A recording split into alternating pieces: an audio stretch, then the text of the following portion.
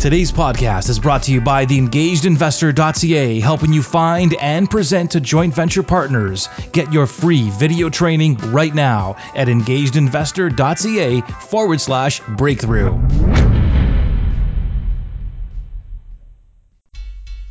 Hi, this is Dion Begg from Butler Mortgage.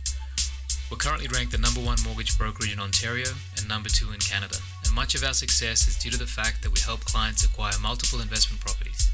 If you'd like to talk with a mortgage advisor who specializes in investment property, you can reach me at 888-684-8326.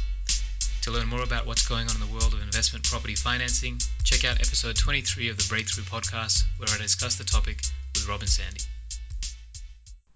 Breakthrough Real Estate Investing Podcast, episode 30.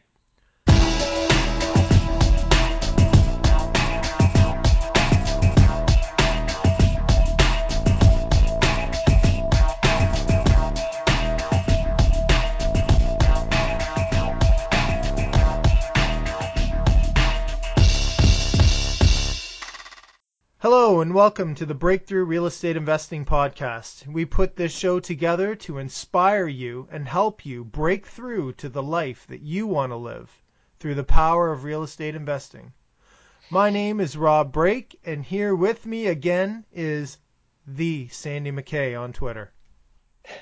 That's true. That's the handle. That's it. Yeah, I'm excited to be here. I'm really excited for our guest, Tim Collins, on tonight again.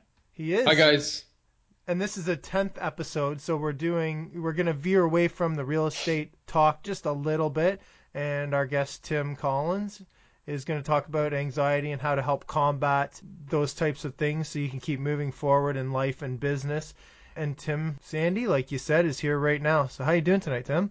I am very well, thank you. I love a bit of real estate as well, as you know, on one of my previous interviews. But yeah, anxiety is the topic du jour for me. Yeah, this is your second visit to our show. So anyone who didn't hear it can go back and listen to episode 5. One of our first interviews was Tim, and it was a great one. Yeah, welcome back. Thank you. Good to be here. All right, so I'm excited. It's going to be awesome to talk about something a little bit different tonight. A little bit of housekeeping first, Rob. What do we got for our listeners? As usual, you can go over to our website and get the free gift that we have there, the 7 Freedom Activators that you can trigger in your property starting right now. It's a free report that we have that Sandy wrote for all of you, and you can go over there and pick it up right now. Just enter your email address at breakthroughreipodcast.ca. And, while you're there, check out all of our blog posts and articles and the bios on us and links to all of our services and other interesting things. And I want to encourage people, this is something that we haven't really done yet, is encourage people to go over and leave comments on the specific episode. So if you like this one or any of the previous ones, go back and leave us a comment and let's get some dialogue going on there. And so for lack of having a forum, we just have the comment section, but we can get some dialogue going in there and people can come and share what they thought. And so, yeah, everybody, I encourage you to go over there and let loose with your comments. And I'm kind of excited to give something away here. We had a little contest over the last, a month? Yeah, over the past month and a half, I think it was, or so. Today's the big day. And we're going to do our draw for the 2 free Durham REI tickets that we have for September. And I mean, we can't say enough good things about Durham REI, and we'll go on about it again, I guess, a bit here, Tim, because I think that was the first place I ever saw you speak, was Durham REI. And yeah, I've been there twice. I've spoken there twice. Yeah. Quentin is the man, so I love that place. Quentin is the man. So what do you think about the club? Yeah, I mean, out of all the clubs in the GTA that I used to hang around at, that would probably be my, joint top of my favorite real estate clubs, just in terms of the experience of the people that have been there, the quality of the event put on by Quentin. Like he runs it like a professional, proper organization. You can tell. I mean, there's, the place is packed every week. It's gets a bit hot in there sometimes. It does, and we have to move to a new venue starting in September. So There you go. whoever gets these tickets, don't go to the old venue. Well, you've probably never been there before, but The next meeting is September 9th at 7 o'clock, and it's at Carruthers Creek Golf and Country Club, which is 650 Lake Ridge Road South in Ajax. And so these tickets are $40 each at the door. So I think they're a pretty good prize to give away to somebody. So we got a couple of reviews. Whoever submitted the reviews, and I got them here, Rob. I can do a little draw. Okay. oh yeah, sure. Okay, go ahead. All right. So maybe we got to insert a drum roll or something. Drum roll. Okay. Yeah. Yeah. Wait 1 second. Hold on. I'll be right back. Okay. I'm ready now. You ready for I have a real drum. Okay, let's hear the drum roll. Okay. This is exciting. It's a kid's drum. All right, I got good job. I got Martin Kuev.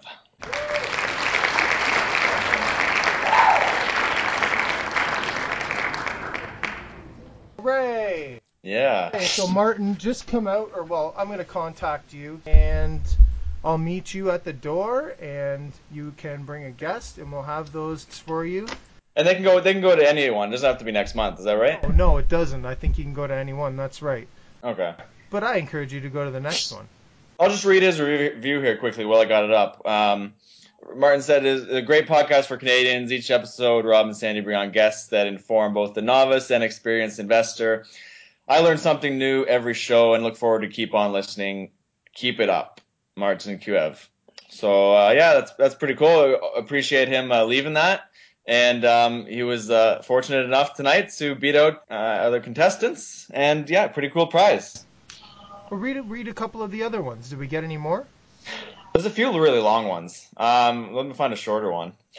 Captain LF, I don't have his real name, but great Canadian content. How about getting an accountant on the show to discuss tax tips and expenses applicable to real estate investing?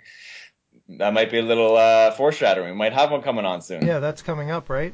Yeah, maybe it'll probably be a couple episodes away, something like that. We got one coming, don't worry. We'll sort it out. So should we get into the show? Into the interview? Okay, sure. Do we have anything else to sort out, or are we good to go? I wanted to hear some more interviews, but I guess we don't want to. Maybe we'll read some more later on in another episode. So yeah, obviously we got Tim Collins here tonight. Like we said, we did a show with him back a while ago now, episode number 5. And Tim is an expert at student rental investing. That's where he really got or found his way in investing. And I guess he invested in various forms of real estate since the age of 20, and then eventually decided to focus solely on student rentals. 12 months later, Tim was able to quit his job and become a full-time real estate investor. And I know he's gone on and done some great things since that point. Maybe you can just touch on it a bit, Tim, and then help us get a hold on where you're at today. Yeah, for sure. So real estate was and still is a big part of my life. In fact, in terms of all the jobs I had and any significant amounts of money I've made, the only thing I've really actually got any decent chunks of money from has been real estate investing, just because in my professional career, every time I got a pay rise, I just spent it all. You know, you get an extra 10, 20 grand a year that after tax, that's just groceries, really. So when it comes to real estate, you know, a couple of times houses have done very well and values have gone up and they've turned into significant amounts of money that I've been able to do other things with. So in terms of where I put my money, that will continue to be the way. I still have, you know, lots of joint venture partners I work with. I still do coaching on real estate investing. But what we're going to talk about tonight has become my main focus day to day because, you know, quite honestly, and as I get into my story, this will become clearer, but you know, anxiety for me was something I went through personally, and through kind of working on myself over the years, and to be honest, having the luxury of real estate bringing in some money, it's allowed me to sit there and say, what do I really want to do with my life that's going to have the most impact? And for me, that turns out to be that I want to help other people that are struggling as well. And I want to give them the ability to not have their lives dictated to them by anxiety, essentially. Very cool. Some people might think, like, what does this have to do with real estate? But really, it has to do with business and well-being in general. Is all connected. When you can take care of yourself, and you don't have these anxieties and stress and this outside influence and inside influence, I guess, in this case, really hindering your day-to-day activities, then you can do a lot more in your personal life and in your business life. So that's why we're talking to Tim about this topic here tonight. Again, so thank you and welcome back. Thank you. What is anxiety exactly, Tim? Like, in your mind, what does that mean, that word? Yeah, so anxiety has many different faces and flavors and varieties, everything from, panic attacks, which is commonly experienced by people when you get a racing heartbeat, and you can feel faint and your stomach feels weird and your head feels tight, and you've got all these. It's basically the manifestation of our fight or flight instinct. So naturally, as humans, all of us are built with the ability to run super fast if we're chased by a tiger, right? We have to survive, unless you've been eating too many Doritos, in which case you'll run a bit slower. But the fight or flight is built into all of us, and anxiety, in the simplest way for me to explain it, is really that it's your fight or flight mechanism malfunctioning. So it starts showing up at totally irrelevant times, or it starts showing up when it's unnecessary. So you're sat on the sofa watching TV, and all of a sudden you start feeling like you need to react to something, or your life is in danger, or something like that. So those extreme situations, and physiologically what's going on inside your body is you're getting jacked up with adrenaline. Your eyes are widening, you're breathing faster, your heartbeat's faster, because all of those things are readying you for war. But the reality is there's no war to be fought. And then over time, the fear cycle is basically that the symptoms show up and you then react to the symptoms with more fear. So instead of somebody normally feeling anxious in an everyday situation, such as you're crossing the road and you hear a car coming and you step back and you're like, oh, that was, I'm glad my peripheral vision picked that up. And you might feel a jolt of adrenaline because your body's making sure you're paying attention. For somebody with anxiety, that might then trigger them into say, oh, I'm not feeling very good. You got some adrenaline going on in your body, and then you worry about it. So you focus on it and you throw some more adrenaline on it. And then before you know it, you're kind of in a bit of a cycle. And that's where anxiety starts. It can go, obviously you've got phobias. So you've got things like fear of flying, fear of spiders, fear of, agoraphobia, which is fear of leaving the house. And then panic attacks, social anxiety, which is you don't feel comfortable talking to other people in public, all sorts of different things. But fundamentally, they all come from the same place, and they're all recovered from in the same way. Wow, so there's a lot of different forms of it then. Yeah. Yeah. And just before we really get into it more, I want to just recommend everyone, you got a new podcast out, the Anxiety Podcast. So if anyone's listening to this little initial intro here and thinks that's relevant to them, and they want to dive deeper into it past, beyond this interview that we're going to get into here right now, but if they're interested, they should go definitely subscribe and also hit up your website. I think it's timjpcollins.com. Is that right? Yeah, well, but even easier than that, if you just go to theanxietypodcast.com, theanxietypodcast.com, it takes you there. And yeah, it's not anxiety affects us all, whether we want to admit it or not. Stress and anxiety are very close brothers, and so it's always there in the background for everybody, really. And it just tends to, there's certain things, like my situation really brought it to a head, and other people may just be able to keep it under the surface, and every so often it'll rear its head and trip you up. But the feedback I'm getting so far from the podcast, because it's focused on real life, it's focused on real people's stories, is that it's resonating with people who aren't necessarily anxiety sufferers, but they get it. Like they understand the thought processes, and they understand just going in terms of, does it relate to real estate? Of course it relates to real estate. I mean, how many people do you know who would have thought about getting into real estate, but they're scared to take the leap of buying the first house? They're scared to have their money in a property where they have to deal with tenants. This is all fear. It all comes from the same place, which is, not knowing what's going to happen in the future. It's all the what ifs. Well, what if I lose all my money, or what if the tenants don't pay the rent? And all comes from the same place. Mm-hmm. Yeah. Fear is basically, losing something you have or not getting something you want. That's it. Don't you think there's less fear? And the funny thing is, there's a lot less fear for people to go put their money into some kind of fund where the guy who's running the fund is taking a huge fee right off the top, and they're investing in whatever they think is a good thing. And who even knows where they came from? They're probably straight out of high school, investing your money for you. But nobody seems to be afraid of that kind of investing.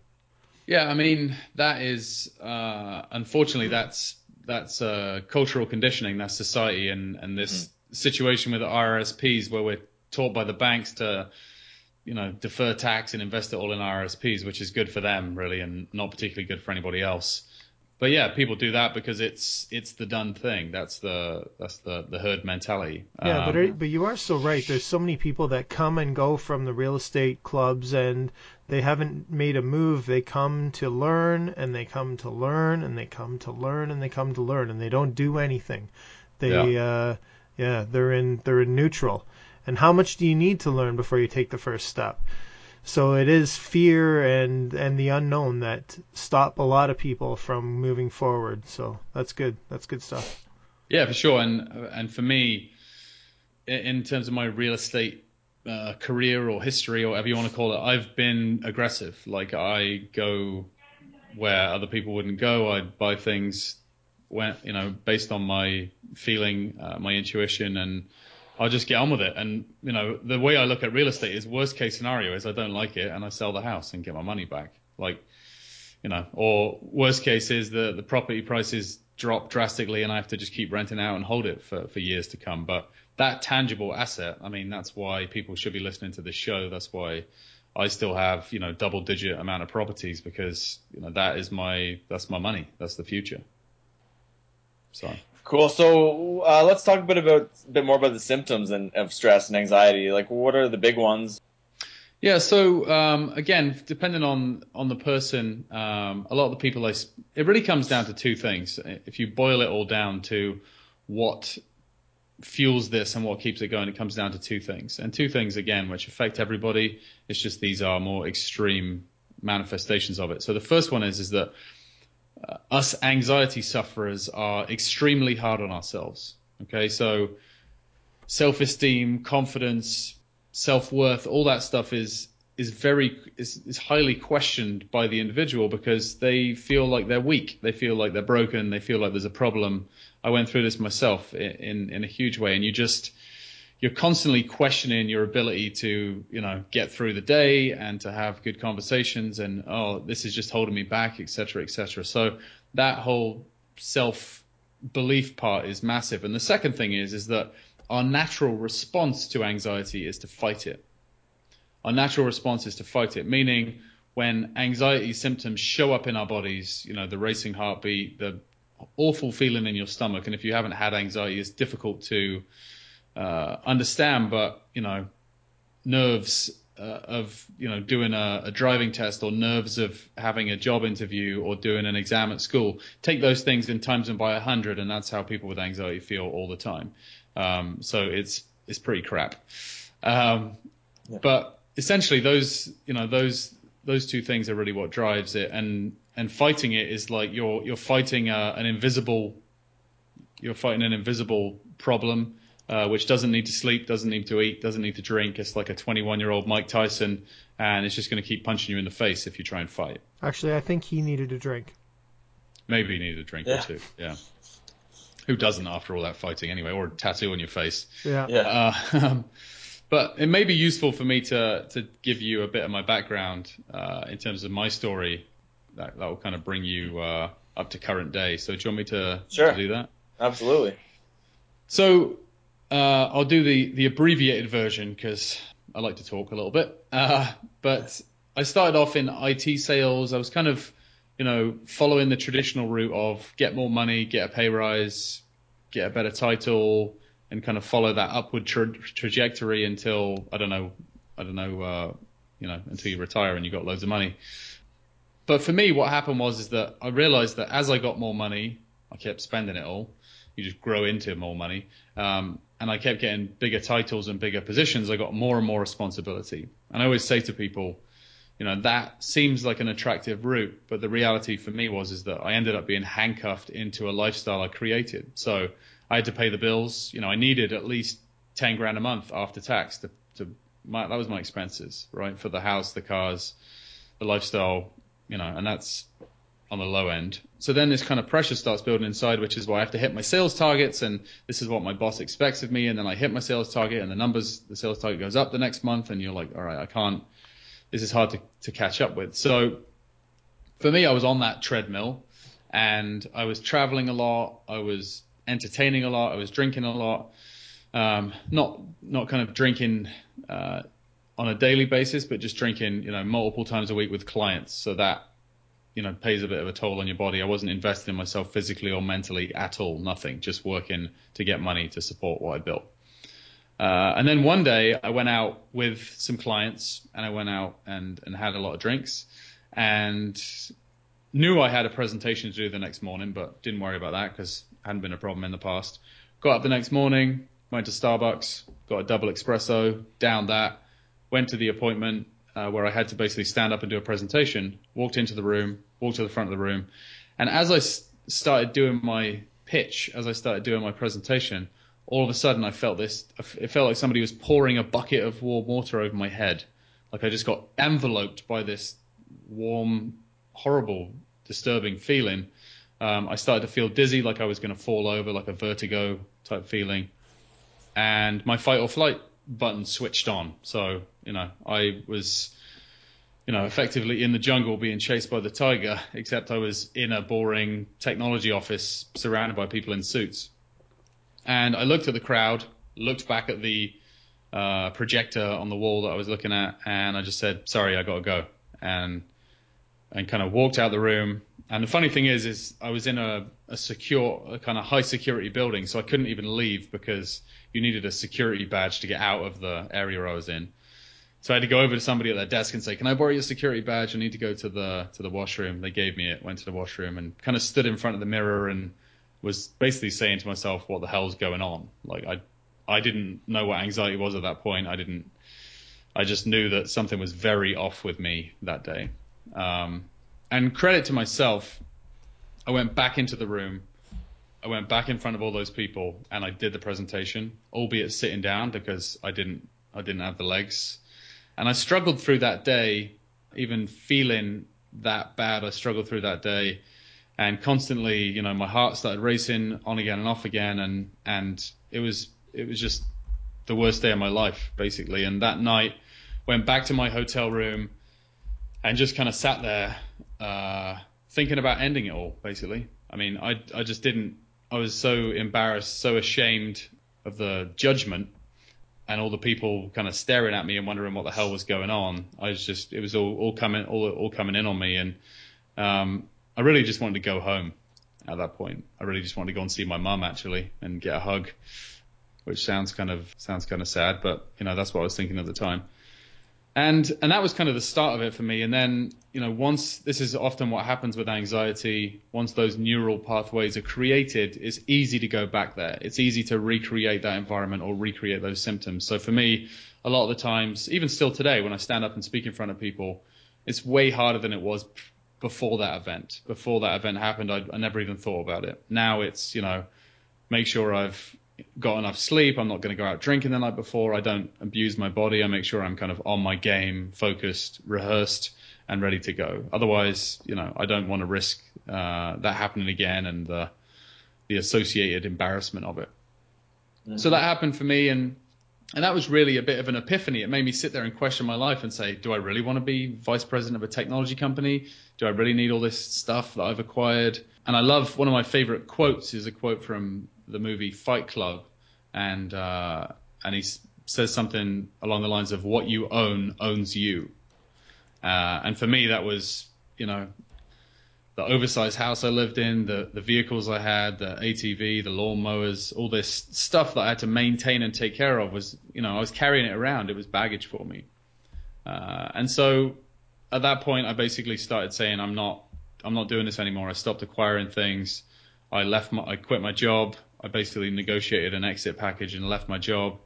That's when I ramped up my real estate stuff to give me some financial foundation, and kind of moved out of the technology space, started going to the gym every day, started meditating, started drinking enough water, all these invest in things to kind of get myself to back to a steady equilibrium. Still feeling anxious, still being triggered by things sometimes, but it took me a while to come out of that sensitized state, I'd call it, that I actually felt like I was good again. And even now, some days, some things you're like, everything's fine, and then you get the anxious feelings, and the difference is now, instead of reacting to them with fear, I just kind of sit there and say, well, thanks for stopping by, but you're not relevant at the moment, so carry on. So for you, when you first recognized that you were having these anxiety attacks, what, like, when you started to realize that you wanted to do something, like, what was your first action step that you said, all right, for me, this is what I need to do that's going to help me? Yeah, good question. And that's, why I do what I do today, which I'll talk about in a second. But the issue I have in the system, sounds like I'm going to get all revolutionary on you, but the issue I have on the system is that, traditionally, if you go to your doctor, which is where we go with any mental illness, physical illness, you go to your doctor and you say, I'm feeling a bit like this, which is what I did, dizzy, nauseous, out of sorts, scared. They say, well, my doctor said, well, you've probably got anxiety, or you probably had a panic attack, or it's depression or something. Here, take these tablets, take these pills, right? Give me a bunch of pills. Like it was nothing. Like she literally turned around and reached into a little basket on her desk and pulled out a few boxes and said, take these for a month and come back and tell me if you're feeling better. After that, I took those for a while, and then it didn't feel right to me. Like my intuition was saying, don't take pills. It's not the solution. And my wife actually, a few days in, just took them off me and said, you're not doing that. Like, we're not doing that. So I stopped taking them, and then I booked myself in to see a psychologist. And the psychologist is reasonably useful in terms of a kind of safe place to talk about it. However, I didn't feel like there was any empathy. He hadn't had anxiety. He didn't really understand how I felt, right? So those are the two traditional steps that are available to us today: is get some pills, which is basically putting a Band-Aid on it. As soon as you stop taking the pills, you're still going to be anxious because you haven't actually worked out how to resolve the problem. And, wasn't feeling a lot of empathy. So, the podcast is how I'm getting my word out there. And then in addition to that, day to day, I'm doing one-on-one coaching with people who have anxiety, and they want to speak to somebody who's been there and is recovered, and living a normal life and not held back by anxiety anymore. So that, I've taken kind of my darkest time and turned it into what I believe is my greatest gift back to people, is to be able to support people who are, stuck in their house and struggling, and they need somebody to believe in them. They need somebody to say, listen, I've been at the lowest point and it does get better. You can climb out of this. Do you have some other examples of what you've heard other people go through and how it's interfering with their personal lives or business lives? Yeah, for sure. I mean, it's a fairly complex beast in terms of how it shows up for people. For some people, it might show up in terms of extreme anger. I have other clients who literally don't leave their house. So they order groceries online. They don't go outside. That's kind of when you get to the sharp end of anxiety, is when you don't leave the house. So it's difficult. And I just think fear in general is holding people back all over the place. Anxiety is holding people back through, whether it's relationships or jobs you want to go for, or ideas you've got about starting businesses, like all this stuff, anxiety is really holding us all back. And that's why I say to people, you kind of have to get comfortable with being uncomfortable, because all of the biggest breakthroughs you'll have in your life, whether you suffer from anxiety or not, all the biggest breakthroughs you will have will come from having bloody difficult conversations with people, whether it's the girl you want to ask out on a date, or whether it's the boss that you don't like in the job you want to leave. And, it's scary to do that. And on the other side of that is a big void and a big unknown. But only once we have those types of conversations and get very uncomfortable, call it anxiety, call it fear, call it whatever you want, but, you have to get uncomfortable to break through the barriers. And for some people, buying real estate, you have to get uncomfortable. That may be tough for you. And you may decide in 5 years' time you don't like that feeling, so you sell it again, right? So yeah, for a lot of people, it holds them back. I would say not just from an extreme anxiety point of view, but just from being kept in a nice box and not ever striving for anything better. Okay, so you were saying like get uncomfortable. So there's a lot of people who get overwhelmed in, say, like a busy, crowded place, or even people who don't like to answer the phone or whatever it is. So what you're saying is obviously they shouldn't just avoid those things because they're never going to get past it, and it's only going to leak into other aspects of their life or whatever.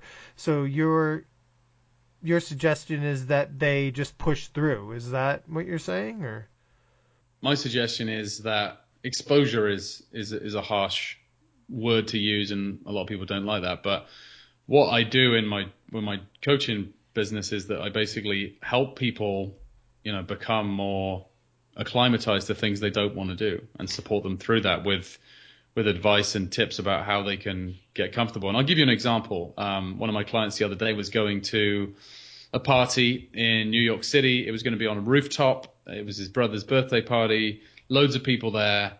He basically contacted me and said, look, I'm scared. I don't want to go. What should I do? He needed some practical tips in order to get there and feel comfortable and get through that situation. Yeah, and I guess you're not saying, all right, run into Times Square and just get comfortable there.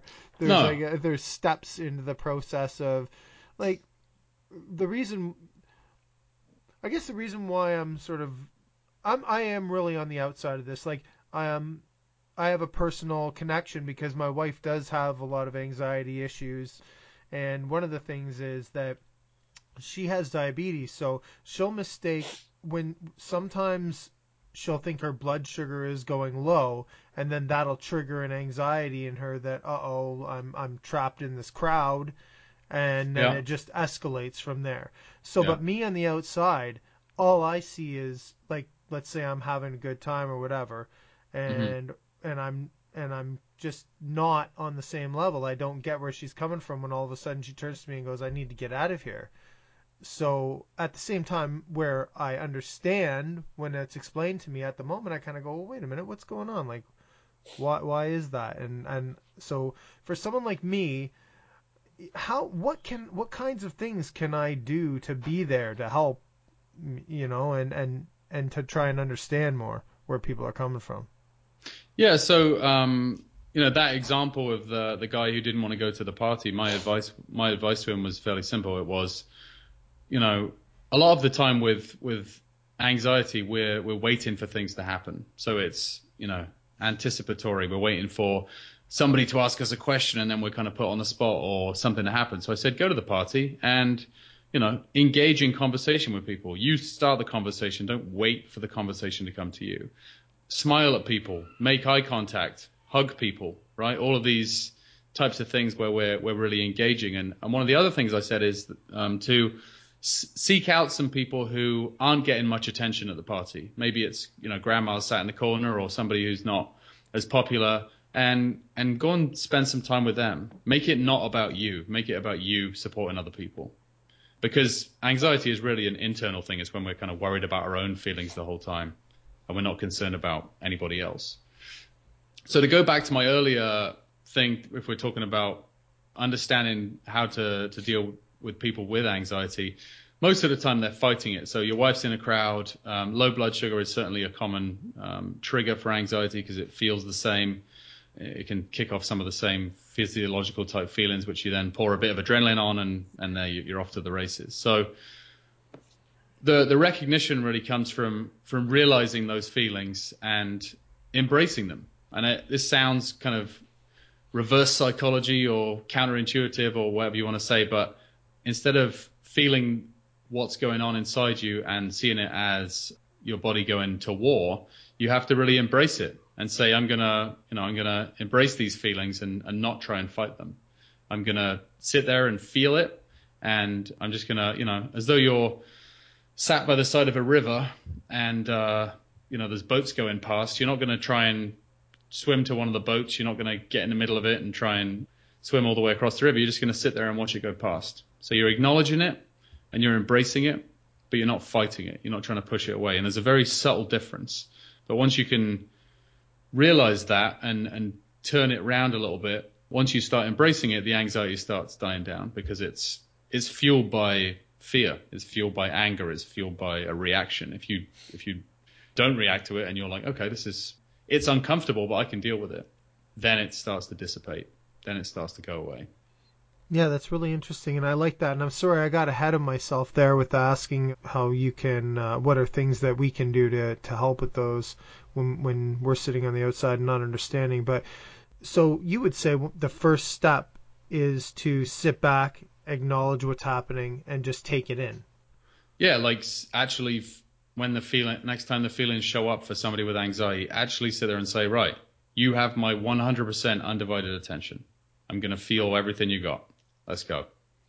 Not in an aggressive, confrontational way, but in a, your body's sending you feelings. So if you try and ignore them, our brains have a wonderful knack of remembering things that we don't want to remember, right?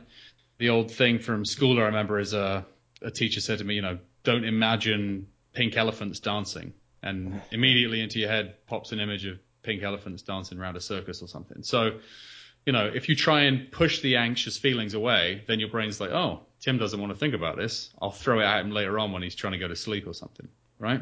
Mm-hmm. So it's taking the feelings to fruition. It's taking them through their natural cycle. They come through you and then they dissipate again. It always goes away. It's just sometimes we try and fight it on the way past, and sometimes we don't react to it. So really sit there, embrace the feelings. It's part of you. It's there for a reason to protect you. And sometimes it just, shows up at inopportune moments. And going back to the crowded place, I told this story recently. A couple of months ago, I went to the movies and I sat in the middle of the movies in the middle row, halfway up, and surrounded by people, busy movie theater, watching Jurassic Park or something. And all of a sudden, that little anxious feeling came into my stomach from, the types of feelings which I used to which used to set me off back in the day. So this time, instead of reacting to it and saying, oh my God, what if I need to leave? I just kind of sat there and said, right, all right, you got my attention. What's up? I was curious about it. I was compassionate with myself. And because I engaged it that way, instead of, from a fearful standpoint, within 30 seconds it was gone again, and I didn't even think about it for the rest of that day. So it's just it's a subtle shift in our thinking. It's a subtle shift in approach. And yeah, I call it leaning into anxiety. So if we lean away from it, then it kind of chases us. But if we lean into it, that's when, you're looking it in the eyes. You're full on acceptance. And a lot of people say, well, I've meditating every day. I'm, running every day. I've got the endorphins. I've accepted it. Like, what else do you want me to do? Well, you can tell they're not unconditionally accepting it. They're accepting it on the basis that it's going to go away, right? And again, the magic starts to happen when you fully take it on and say it's part of you.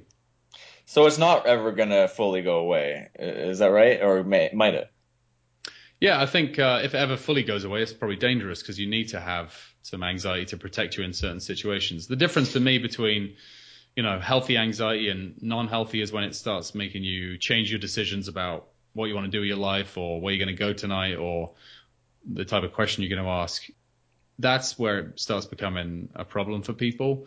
If people, naturally feel scared before they give a presentation or a job interview, or, that is your body engaging you for a reason. It's engaging you to do a good job. You should be paying attention, right? You ever see a world-class athlete before his NHL debut and he's nervous, like he's got anxiety for sure, because physiologically it's the same thing as excitement. Your heart rate speeds up a bit, your breathing speeds up a bit, you're getting ready for action, you've got adrenaline in your body. So every time, 9 times out of 10, that athlete will say, no, I'm not nervous, I'm just excited. Well, that's because it's the same, it feels the same, right? But you don't want to feel super excited when you're trying to go to sleep at night. So that's why anxiety is a problem for people. So for me, it's all in the interpretation. It's all about how we react to it is part of it. Part of it is also what food you eat, what exercise you do, how are your relationships. I mean, all of this stuff comes, with different weights, right? If you're in a relationship which you desperately don't want to be in, then you're probably going to be more anxious than if you're totally at peace and, happy with your situation. So what would you say the difference is between fear and anxiety? Because I know it kind of almost seems like you want to overcome fears in a lot of, especially in business world, to move ahead, you stay out of that comfort zone. But what's the difference there between fear and anxiety? Is there a difference? Not really. I think it's interpretation. Like anxiety is maybe the, more medical term of what people have. When you kind of go, if you get diagnosed with, general anxiety disorder or something, then that's what they would say. They wouldn't say you're having fear attacks. But again, it's what makes you feel uncomfortable.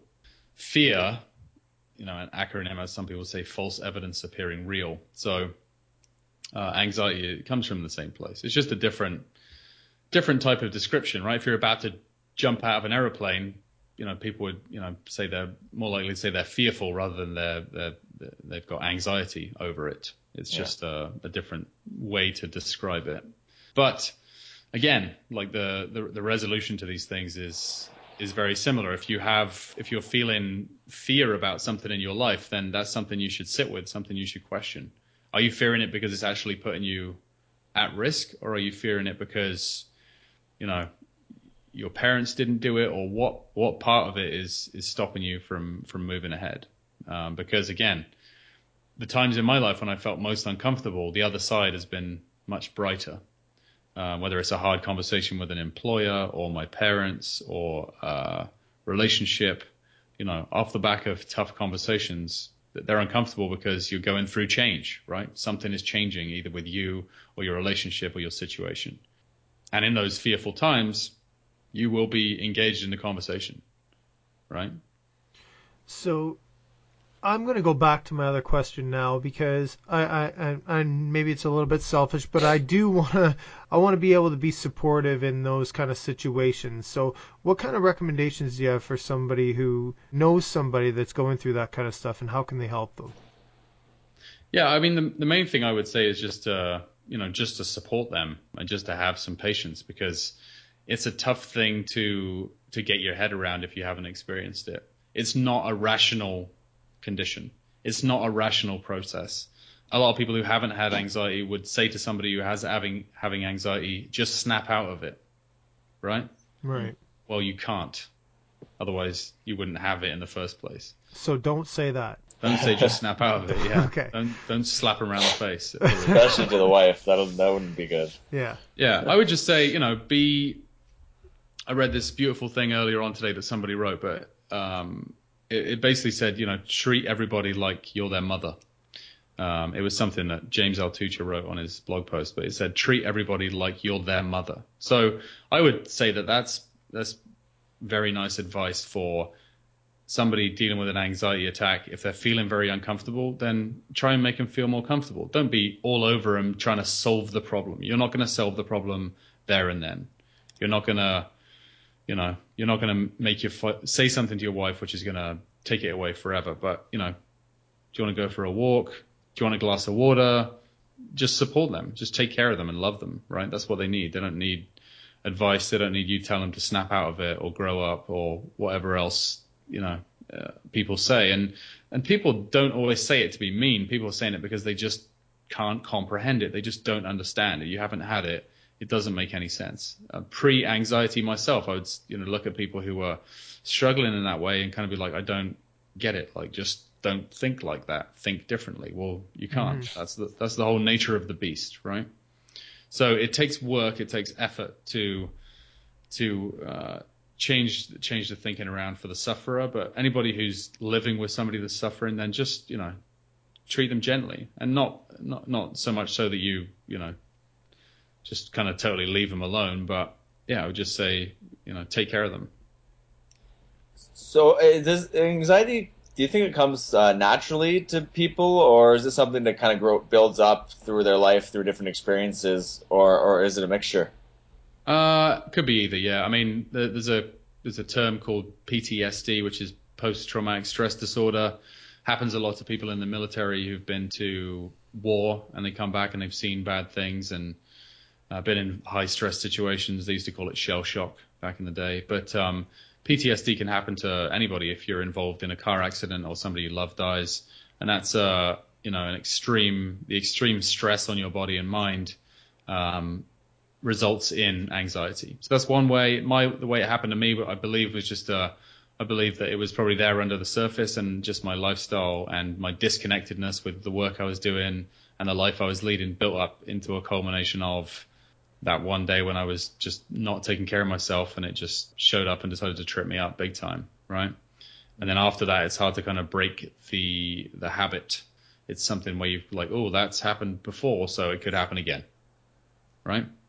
So yeah, you've got kind of sudden stuff, you've got cumulative stuff. I know people who've had strokes and then had an anxiety as a result of a stroke, so that's probably more like a brain changing state where you're, maybe something's changed internally, but you're all way more conscious of the way people look at you, or, a lot of anxiety comes down to how we believe we're perceived from the outside world. What do people think of us, right? Which is something that every human being cares about, is what do other people think of them? And so those are a few examples of kind of where it comes from. Okay, what about, you mentioned earlier, some pills and stuff. What are other things that people are pushing that maybe aren't so good that people should look out for if they're dealing with anxiety? Yeah, I do have a bit of an issue with some of the stuff out there, because people with anxiety are probably some of the most vulnerable people you will ever meet, because we're used to as humans in the day and age we live in being fixed. If you've got a broken leg, you have a disease, you have all sorts of things. In most cases, apart from very extreme things, we can be fixed with medication, with iron rods, or whatever it is we get taken care of, right? But some people call anxiety and depression an invisible condition. So yeah, you can take medication, and in extreme cases, medication isn't the worst idea if people need to get over that initial hump.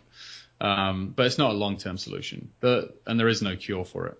The cure for it is inside you. It's how you feel about yourself. It's your lifestyle. It's your relationships. It's how much space you give yourself. It's whether you exercise your mind and your body. All these sorts of things combined is really what starts to lift it and start to take it away. And then over time, you can move through it. But there is anybody who says 100% guarantee that immediately raises the red flag for me to say, like, what are you actually trying to push? And there's a good number of, you see it online. If you search anxiety cure or I've got anxiety or something, it'll take you to a page where you'll watch a pre-recorded video for 20 minutes. And at the end of it, they'll guarantee that if you sign up for their email list, they'll send you another 7 videos to get you through it and teach you how to do it. And there is probably some good stuff in there. There's probably some breathing techniques. There's probably some mindfulness. There's probably some meditation stuff, but it's not the panacea. It's not going to remove every concern you've ever had, which is why,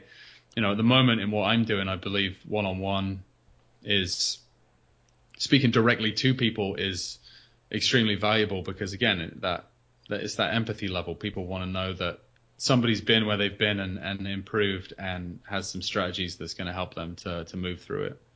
Yeah, and another good way to maybe get started and feed your mind the right kind of things is to listen to your new podcast that Sandy mentioned earlier, the Anxiety Podcast. I have listened to every episode, and I really did find it pretty helpful, and I love that interview that you had on there. It's a really good start, and I'm loving it, so I can't wait to hear the next one. Do you want to share with us how others can listen to it again, and what we can expect from the show going forward from here? Yeah, so the format of the show is 2 episodes a week. If you go to theanxietypodcast.com, that'll take you directly to the page where you can listen to it. It's on iTunes, it's on Stitcher. You can get it in either of those places. And yeah, essentially the 2 shows a week are an interview every week. So I'm speaking to sleep experts, psychiatrists and psychologists and former anxiety sufferers that are now doing great things with their lives, all those sorts of things. And I'm also doing an episode a week, which is shorter, like 10 minutes, where I basically just talk about a tip or a strategy or just what's going on in my life with regard to sharing with people for the benefit of them kind of overcoming their anxiety. And yeah, it's been amazingly well received so far. I'm really proud of it. It's coming from my heart. I feel like it's just coming through me. It's easy to do. I will continue to look for really interesting people to interview, and the people who are being interviewed on the show are bearing their souls. Like, they're talking about extremely vulnerable times in their lives, and what they've done to lean into that fear and anxiety and overcome it and move past it, basically. Well, I did love the show, and I am going to continue to listen to it, so thank you for putting it out there. I want to say that. Thank you. But yeah, I mean, I think it takes a lot of balls, really, to put out a show of that nature, because it's a vulnerable topic, definitely. And kind of borderlines along with depression, right? It's kind of similar. Yeah, it's the same thing. I mean, it's shameful in terms of the way that it makes you feel. You know, you feel judged, you feel shamed, you feel like you shouldn't think like this, and you know that's what's going on. And the funny thing is, in my life, as it is now with the work I do with the podcast, I go around telling people all the time that, you know, about anxiety and what's going on. The amount of people who step forward and say, "Me too," like I have anxiety, or my sister does, or my wife does, as you said, Rob. It's everywhere, and it's only at the moment it's only getting worse, because you used to be able to go out and for the evening and make a fool of yourself and nobody would know about it, and now it's all over Instagram and Facebook, and the generation that's growing up with that, thank God that they didn't have video cameras and phone cameras when I was 19, but those vulnerable, you know, young people who are going through high school and going to university now, you know, everything you do is available to the world. Everything you do is, you can't make a mistake and not have it exposed and not have it go viral, or multiple, you know, hundreds of people see it. And that comes at a very high cost for them, because your mistakes aren't easily forgotten. And again, in going back to the fact that we're very conscious of how everybody feels about us all the time, if you're feeling scrutinized, then it's going to put a lot of weight on you. So I'm concerned about it, and part of my mantra for sure with the Anxiety Podcast is removing some of the stigma and saying, like, it's all right to, you know, it's not your fault that you feel like that. You shouldn't feel shameful. You shouldn't feel judged. I don't judge anybody who struggles, because it can come from all sorts of places, and most of them are totally outside of our control. So can you recommend a book, any other resource that might be useful and provide guidance to people who are dealing with these type of issues? Absolutely, I can. And this book is, I believe, the number one anxiety resource. Is written by a lady who's no longer with us. It's probably written 50 years ago, but the advice remains the same. The resolution for anxiety remains the same. It's written by a lady called Dr. Claire Weekes. The book is called Hope and Help for Your Nerves. I don't know that one. Looking that up. Okay, well, I just want to say too that if you go to Breakthrough REI Podcast / Audible free trial, you should be able to find that right there, and or another book just like it. So go over to Breakthrough REI Podcast / Audible free trial and check out a free book today. Again, Tim, thanks a lot for being here and sharing all of this stuff. So I know there's going to be a lot of people that want to get in touch with you, and you do have, like you've mentioned, a coaching program that goes along with what you've been speaking about tonight. So how can people get in touch with you? Yeah, I mean, if you go to theanxietypodcast.com, there's a contact form on there. timjpcollins.com, same website basically. If you want to friend me on Facebook, it's facebook.com/TimJPCollins. It's the same handle on Twitter, Instagram, any of those places. I'm pretty transparent about my life in terms of sharing kind of what's going on for me, because I like connecting with people, and it's my work and my life is kind of all one and the same these days. So yeah, if you have questions, if you want advice, if you want stuff you want me to address on the podcast, or if you just want to ask me something privately and have a chat about it, my door is always open, and yeah, I'm here to help people. So reach out. Awesome. And I mean, definitely everyone's got to check out the totally free, right, podcast. So why not? That's a great resource. I'm sure there's be plenty of great info there for everyone to hear. And yeah, this has been great. Yeah, thanks for having me, guys. And you know, again, to Rob's point at the start, where he kind of said it's not about real estate, but we feel it's relevant. Like I think it's all very relevant, because it's real life. You know, it's what's going on for some people, and if it isn't you, it's probably somebody you know, and that's why I think spreading the word is a mission that I've taken on and I'll continue to do. Right, and if anyone can get over a hump that they or a struggle that they've had in their life and move forward, then who knows what they could do with themselves. And I just want to say to everyone, whatever you do, do not YouTube Sandy McKay. There's some funny videos there, is there? Just don't do it. Well, it'll probably give you anxiety if you look at Sandy McKay on YouTube, will it? I don't know. Well, I guess we'll find out. Well, Yeah. now you'll know what he's been up to. This is Yeah, one of those. it This is does one of those that. pink. This is one of those pink elephants thing. Eh? Don't do this. Wow. Now everyone's gonna do it. Hey, Everybody's well, going now to do you're that. gonna have a spike. So, all right, Tim. Thank you very much. I really appreciate you coming on, and I'm sure we'll be speaking to you again. No doubt. Thanks, guys. Yeah, I appreciate thanks, the Tim. time. Have a Loved good it. night. Okay, bye. Bye.